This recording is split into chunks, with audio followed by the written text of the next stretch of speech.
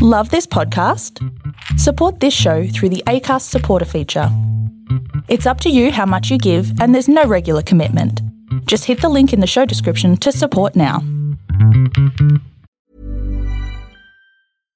Hi, I'm Daniel, founder of Pretty Litter. Cats and cat owners deserve better than any old-fashioned litter. That's why I teamed up with scientists and veterinarians to create Pretty Litter. Its innovative crystal formula has superior odor control and weighs up to 80% less than clay litter. Pretty Litter even monitors health by changing colors to help detect early signs of potential illness. It's the world's smartest kitty litter.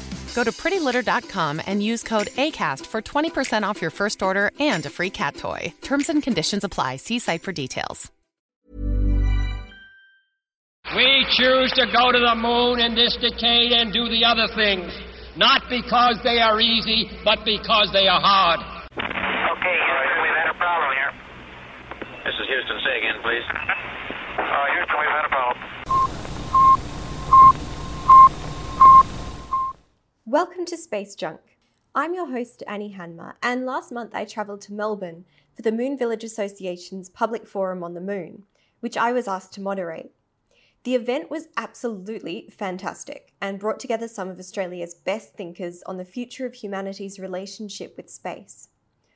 Over this and the next 2 episodes, I'll be bringing you the audio from the event. It is live, so you'll notice some audio quirks from time to time. Sometimes when you run an event, there's a sort of magic and a feeling like everyone present is experiencing something unique together. This was one such event, and I'd like to thank those who attended the forum in person for their insight, contributions and presence at what was a very special experience for all of us. First to the microphone was Thomas Gooch, who heads up the Office of Other Spaces and the Office for Planetary Observations. You'll then hear from Madeline Bandersky, who works on the Moon Village Association payload team. Next we hear remarks from Associate Professor Alice Gorman, a space archaeologist from Flinders University, and an all-round excellent human, and Gabrielle Harris, head of Interchange, a company which specialises in organisational culture and culture shift.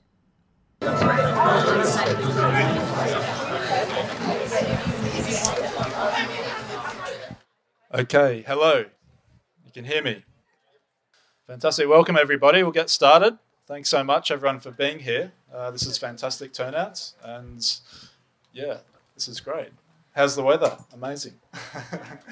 I'd like to acknowledge the traditional owners of the land on which we are meeting, the Wurundjeri people of the Kulin Nation.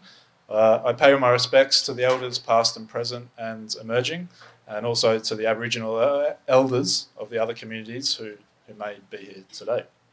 I also wanted to acknowledge many in the space industry from years past who have worked away tirelessly without a national agency. And those people devoted a lot of time, passion, and some of them are here tonight. Kerry, Donna, and Alice, and now we have a space agency, thanks largely to people such as them. Thank Rami up the front here. Rami's from Space Australia, an online platform for creating a community around space and sharing what's happening. He'll be tweeting tonight with the hashtag #HelloEarth. So if anyone else would like to make a comment, you can use that. Also, just want to say thanks to the Australian Space Association, Peter and Ash, who are here tonight filming. So thanks to those guys. If you do need a toilet, there's one over at the Art Centre, but otherwise, welcome. My name is Thomas Gooch, and I'm the founder of Office of Other Spaces. We are a landscape-focused company, and we have expertise in landscape architecture and satellite remote sensing, so Earth science. We are the regional Australian coordinator of the Moon Village Association, and we bring a landscape-sensitive approach to space. Now, this is because we're passionate about nature, and nature actually extends all across the universe. And we want to go to a habitable planet. We would love the human species to do that. But we want to make sure we do it sensitively. And when we get there, we're sensitive to the landscape. And along the way, we don't cause mass destruction to other landscapes there, which is why we've created this event to stimulate this discussion. So the Moon Village Association is a not-for-profit organisation established in 2017. As I said, we're the regional Australian coordinator. They're building a moon village community on Earth prior to actually getting to the moon itself. So that's about creating community and addressing these questions. Culture. What culture do we take to the moon? Mining. How do we mine the moon? Should we? Architecture, robotics, engineering. So if you're interested, you can find resources on their website through white papers and recordings from yearly symposiums they run or otherwise. And the Moon Village Association has a presence at UN COPUS. So they actually have a lot of input into shaping policy in Vienna there. So get involved if you're interested. So welcome, everyone. It's a real delight to have everyone here after lots of planning and to have the amazing speakers. Tonight is around the real payload of sending a camera to the moon to live stream a whole Earth. We're making that happen. The project started. So everything we talk about tonight is in that context, but you also learn about the moon and the industry and what's happening through law and culture in that regards. So I'd like to introduce now Madeline Bedansky. She's the Moon Village Association Outreach Coordinator. So she's heading up the communication of the payload from Melbourne. So I'll leave our amazing speakers here for the moment. If Madeline, you'd like to come up? Thank you. Thanks, Thomas. And I'd like to thank all of the other amazing speakers for speaking today, all women panel, and of course, Annie, who will be moderating the discussion.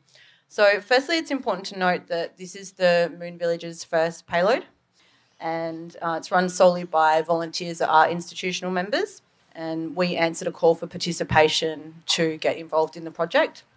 It's speaking volumes, I think, for the community of the Moon Village Association and also space in general.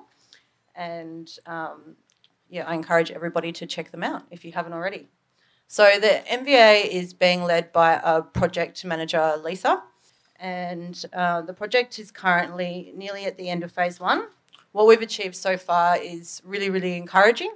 The team has compiled a ton of research into cameras that would be suitable for the lunar surface for rovers, and we are looking at establishing which one is best for the payload. The research has led to institutional members in having discussions with a company called Sen, who will be providing the camera, which is fantastic.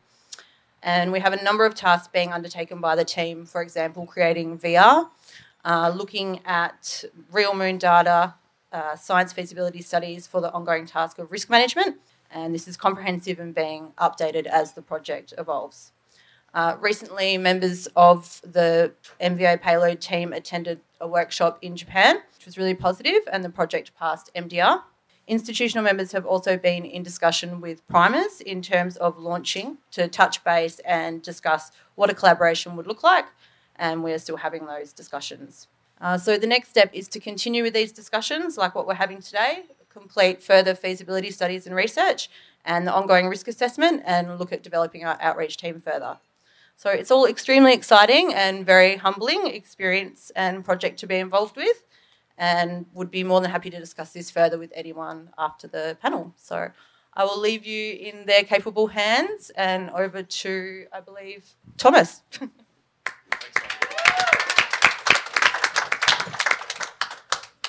Great. So there you go. There's an introduction. We've all been really excited by tonight, and thanks again, everyone, for turning up. The idea of a pavilion is to get together and have a discussion and to open up dialogue. And the speakers we've got here tonight in front of us definitely have some dialogue and something to say. So what we're going to do is give each speaker 10 minutes. We'll cycle through over 50 minutes, and then we're going to, at the end of that, have a discussion where we'd like to engage you all in any questions or thoughts that you might have and see what comes. We'll start with Alice Gorman, aka Dr. Space Junk. Alice is internationally recognised leader in the field of space archaeology. Her research focuses on the archaeology and heritage of space exploration, including space junk, planetary landing sites, off-Earth mining, rocket launch pads and antennas.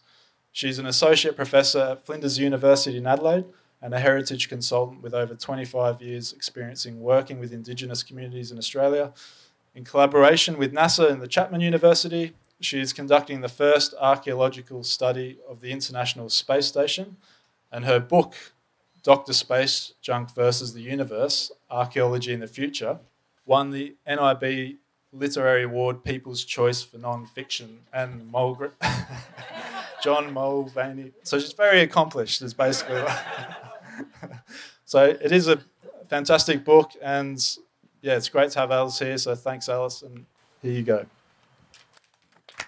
Thanks, Thomas, and everyone. There are actually a few seats up the front here if anybody down the back wanted to come and sit a bit closer or had tired legs or anything. So I'm going to talk to you tonight about the lunar surface, and I'm actually going to read my notes because I don't want to forget any of the connections that I'd like to make tonight. So, since the first successful lunar landing mission, which was the USSR's Luna 2 in 1959, the moon has become littered with human material culture, which is evidence of our engagement with the moon from many nations. And this is over 190 tonnes of material that includes things like landing modules, rovers, experiments, and just rubbish, all lying on the surface of the moon. And now we have this incredible interest on commercial operators returning to the moon for commercial reasons and to maybe make bases or settlements. And people in the space community are finally talking about all of these, the Apollo rover, Luna, all of these sites as a heritage that needs to be taken seriously. So this is obviously something I'm very interested in, but what I want to talk about more is two underrated features of the lunar surface, and these are the shadows cast by craters and by all of these abandoned human artefacts, and the dust that preserves the trace fossils of the famous footprints and the rover tracks across the lunar surface. So these shadows that are on the lunar surface are both tangible and intangible. They're cast on the surface by raised objects, and they're also created by the texture of indentations into the dust on the surface. The interplay of these shadows and dusts creates a unique, and I had to get Donna to coach me in Italian, a unique chiaroscuro, which is basically the contrast between light and dark. So I want to look a little bit more about how this dust got to be on the surface of the moon. So the currently accepted theory of the origins of the moon are that about 4.5 billion years ago, there was a collision with the Earth and the moon was basically ejected. Then a little bit later than that, there was a period called the Late Heavy Bombardment, in which the solar system was going wild. There were planets and asteroids and things bouncing all over the place, and a lot of planets and other bodies were heavily impacted by meteorites and asteroids. And in this process, the surface of the moon was pulverized, creating a thick dust layer and also creating little glass particles from these collisions. So there's a crater from this period called the Shackleton crater, which is located at the lunar South Pole, and it's 3.6 billion years old. One of the things that makes the Shackleton crater interesting is that the shadows within it are among the oldest permanent shadows in the entire solar system. The shadows cast by the Shackleton crater are 2 billion years old. And what this means is no matter how the moon rotates or the angle of the sun changes, parts of that crater interior are always in shadow. What makes this interesting is because shadows just like this is where we find volatiles like hydrogen and water preserved. This is where the water ice that everybody wants to go back to the moon to mine, this is where this stuff is located. Interestingly, I was thinking about whether we have permanent shadows on Earth, and we don't have any craters left from this late heavy bombardment period. I think the oldest crater we have is 2.2 billion years old, the recently discovered Yarra Bubba crater in Western Australia. But shadows on Earth don't really work like lunar shadows. So the quality of these shadows is really different to Earth. First of all, there's no atmosphere that refracts the light. So this is what makes it possible for us to actually see while we're in shadow, like reading a book under the umbrella, your beach umbrella at the beach. On the moon, shadows are very, very dark and black. Temperature inside them falls radically.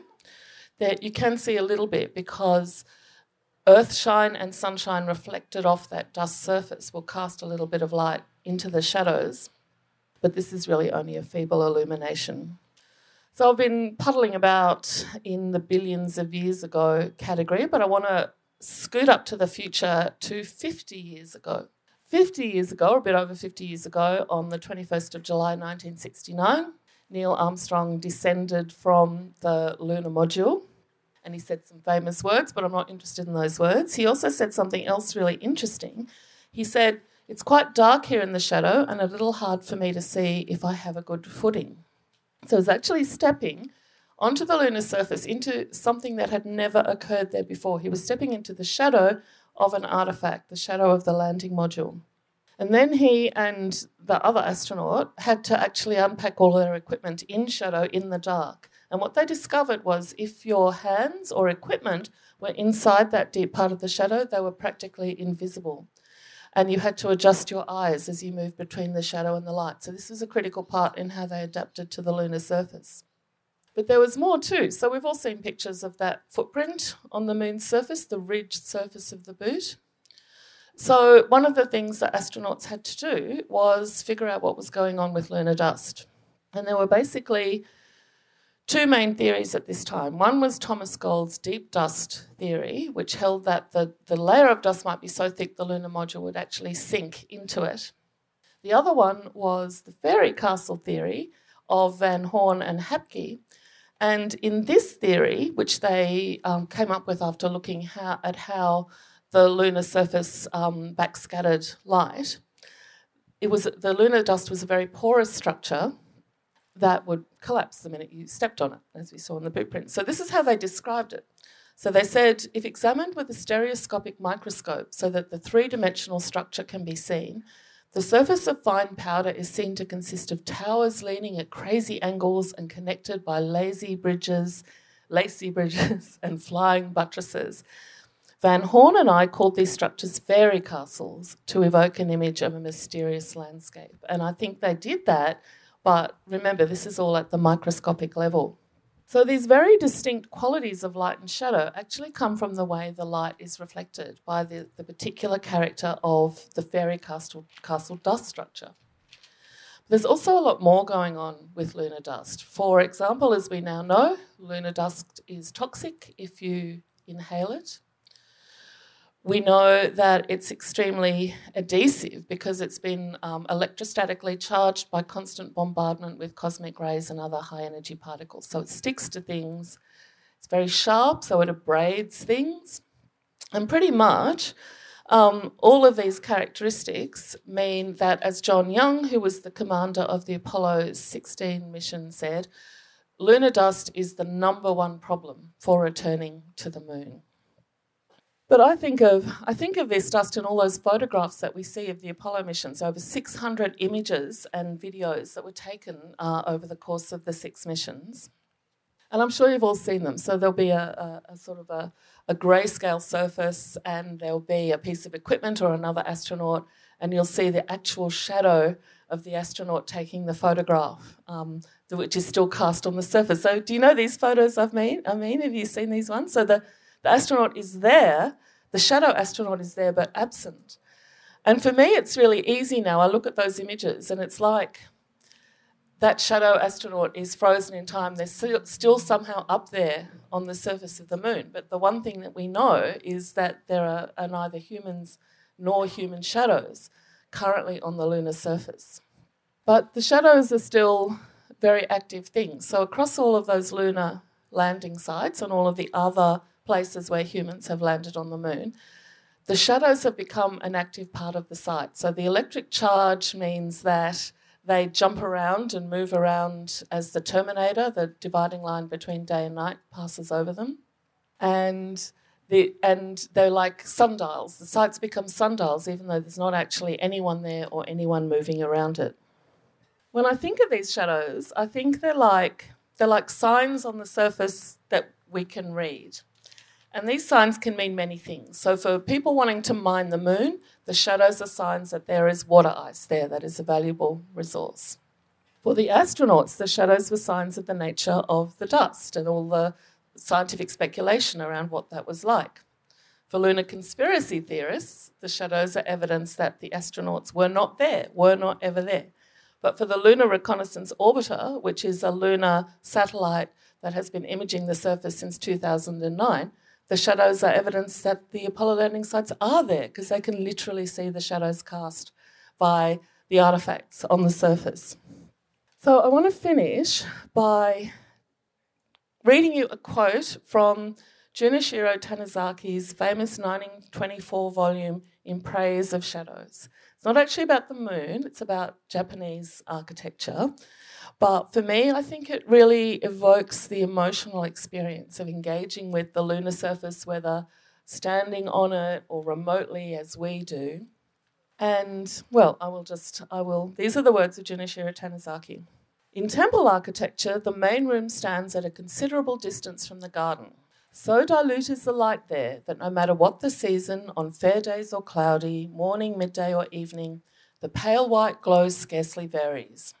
And the shadows at the interstices of the ribs seem strangely immobile, as if dust collected in the corners had become part of the paper itself.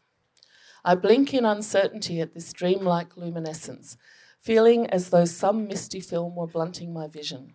The light from the pale white paper, powerless to dispel the heavy darkness of the alcove, is instead repelled by the darkness, creating a world of confusion where dark and light are indistinguishable. Have not you yourselves sensed a difference in the light that suffuses such a room, a rare tranquillity not found in ordinary light? Have you never felt a sort of fear in the face of the ageless, a fear that in that room you might lose all consciousness of the passage of time, that untold years might pass, and upon emerging you should find that you had grown old and grey? Thank you.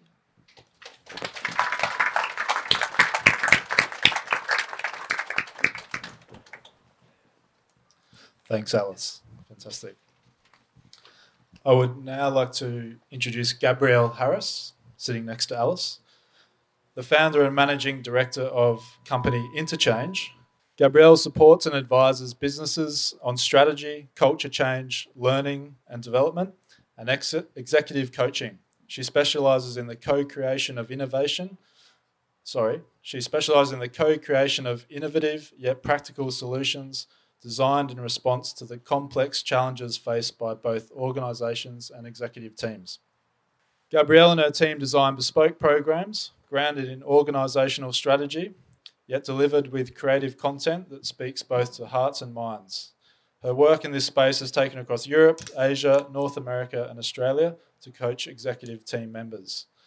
Personally, really excited to have Gabrielle here tonight in the context of culture and what culture do we take to the moon, because this can tend to drive everything. So please put your hands together for Gabrielle. Thanks, Thomas. Hello. Well, I think Alice kind of got this wrapped, so absolutely fascinating and excellent. So as Thomas said, my name's Gabrielle. The organisation that I established is Interchange, and where we focus is in culture. And Thomas approached me and said, would you be interested in having a conversation about your knowledge in culture and how that might apply to space exploration? And when he said that, I said, I don't know what I would say about that. But over the last few months, I've been doing a lot of research and having some conversations with some really fabulous people, including those sitting next to me today. And I've realised that actually there's a lot to be said about what we know about culture and how that translates here and how that might apply as we continue to explore space. And in that research, I was thinking about my background in psychology and how we can think of organisations and how they formed. If we move from, I guess, thinking way back, you're probably more the expert on this one than me, but from hunter-gatherer to farmer. And when we moved into this farmer era and we had excess, we could start to trade. And that trading made us more successful in a way as humans, It allowed us to be able to have stronger diets, be stable in one place. It certainly increased our lifespan. And over time, those kind of family businesses then moved into, global trade. So if we think of the East India Company, whether you see it as the British or the Dutch coming first, different argument. It's really fascinating to see how globalisation took a hold. And we started to look to commodities that we could trade, and we looked to bigger and bigger and get more and take more. And we started what's now considered as more masculine traits of competition and resource extraction. And then over years, we've continued with that in businesses now. It doesn't really matter whether it's a localised business or a global business. We tend to have had a very strong belief that organisations, with the exception of not-for-profits, are about returning shareholder value. How do we do that? We continue to take more. We continue to get more, to mine more, to extract more. And that is how we actually continue to drive financial return. Financial return is how we connect our status in society. Now, that's, of course, not in every society. There's certainly plenty of human societies throughout the world still now that don't necessarily have those same industrialised commodity mindsets. But certainly when we start to think about space exploration, many of those behaviours or ways of being and ways of acting and connecting are coming from those roots. So we need to start to consider, how is that actually going to play out for us as we have more privatised exploration? There will be some further discussion later about the legalised nature of that, because that's something that I've become really interested in trying to understand. What actually is it that will or won't prevent private entities from continuing to explore without regulation? We can look to some recent activity by Musk, who has, as I'm sure many of you here would know, demonstrated more of a connection or a commitment to space exploration through SpaceX and shooting things like cars into space. And it's fascinating, I think, to consider, now that we're moving to more privatised models, what is that actually going to look like for us? How is that going to be protected in the longer term if we don't consider what are the aspects that make up culture now, and how will that translate later? Goldman Sachs, I think it was in 2017 or 2018, actually put it out there that the first trillionaire will be the person that mines an asteroid. And that thinking came from the basis of platinum. Platinum's worth a lot. You can potentially get this possibility of landing perhaps an autonomous drill, some extraction. And if you could get that platinum back down to Earth, that could be $50 billion is the predicted estimate. Now, that makes it very appealing for entities to start to consider, well, how can I make that so? And that's certainly playing out right now. We have the, in some ways, privilege of working with some of the world's biggest mining companies, and they're all on it. It's becoming more of a likelihood than it is something that was psychologically very impossible to consider not that long ago. Rio Tinto has recently formed an association with the Australian Space Agency to start thinking about how can you use autonomous drilling and get things up to space quicker and cheaper and start to mine quickly. And what I think is going to be really important for us is to think about what makes up culture. And therefore, how can we use that thinking before we start just going and raping and pillaging what's in space? But think about, sure, human exploration is a part of who we are. We're going to continue to explore, but how do we do it in a way that's not going to impact the planet in the way that, well, impact, I suppose, a much broader entity rather than just a planet? And those two ultimate components are the system, so the governance, the legal components, the processes, the policies that we put in play, and the behaviour. And the behaviour that has led us to so much of the exploration historically has been competition. It has been, power, it has been money. And if we want to continue in that way, we need to accept that we're going to do some damage. From a behavioural standpoint, we've got to consider what are the behaviours that we are now starting to talk about wanting. It's incredible to be a part of this panel today and see that it's all women, and to have women who are thinking about forward-looking care for space rather than how can we take the most out of it. It's a real honour to be a part of that community. But I think from a cultural standpoint, what we need to start to talk about and consider now are those two very distinct but interconnected components, the system and the behaviour. And absolutely our legal framework will help with that. But the legal framework in and of itself is going to be determined by the attitudes or the beliefs that we have about that. And I'm really keen today for us to continue this conversation around what we think are the right behaviours, what we think is the right system to put in place that we can all get behind, because space is owned by the public, it's owned by all of us, and it's particularly owned by the generations that are coming. And it's wonderful to have the kids here today to be part of this conversation. And I think more of that needs to happen. We need to consider how what we're doing now is going to impact the generations of the future. And we also need to consider how is it that we can think beyond profit and start looking towards meaning and purpose, and consider that as part of our space discussion moving forward. That is it from me. Thanks, Gabrielle. Often a perspective that's left out in the space narrative, but a very, as you can see, very important one. You've been listening to Space Junk. This was part 1 of our live forum on the moon from Melbourne, February 2020. If you'd like to contact me, you can email thespacejunkpod@gmail.com or find me on Twitter or Instagram as @AnnieHandmer. You can also support this podcast by going to www.patreon.com/thespacejunkpod.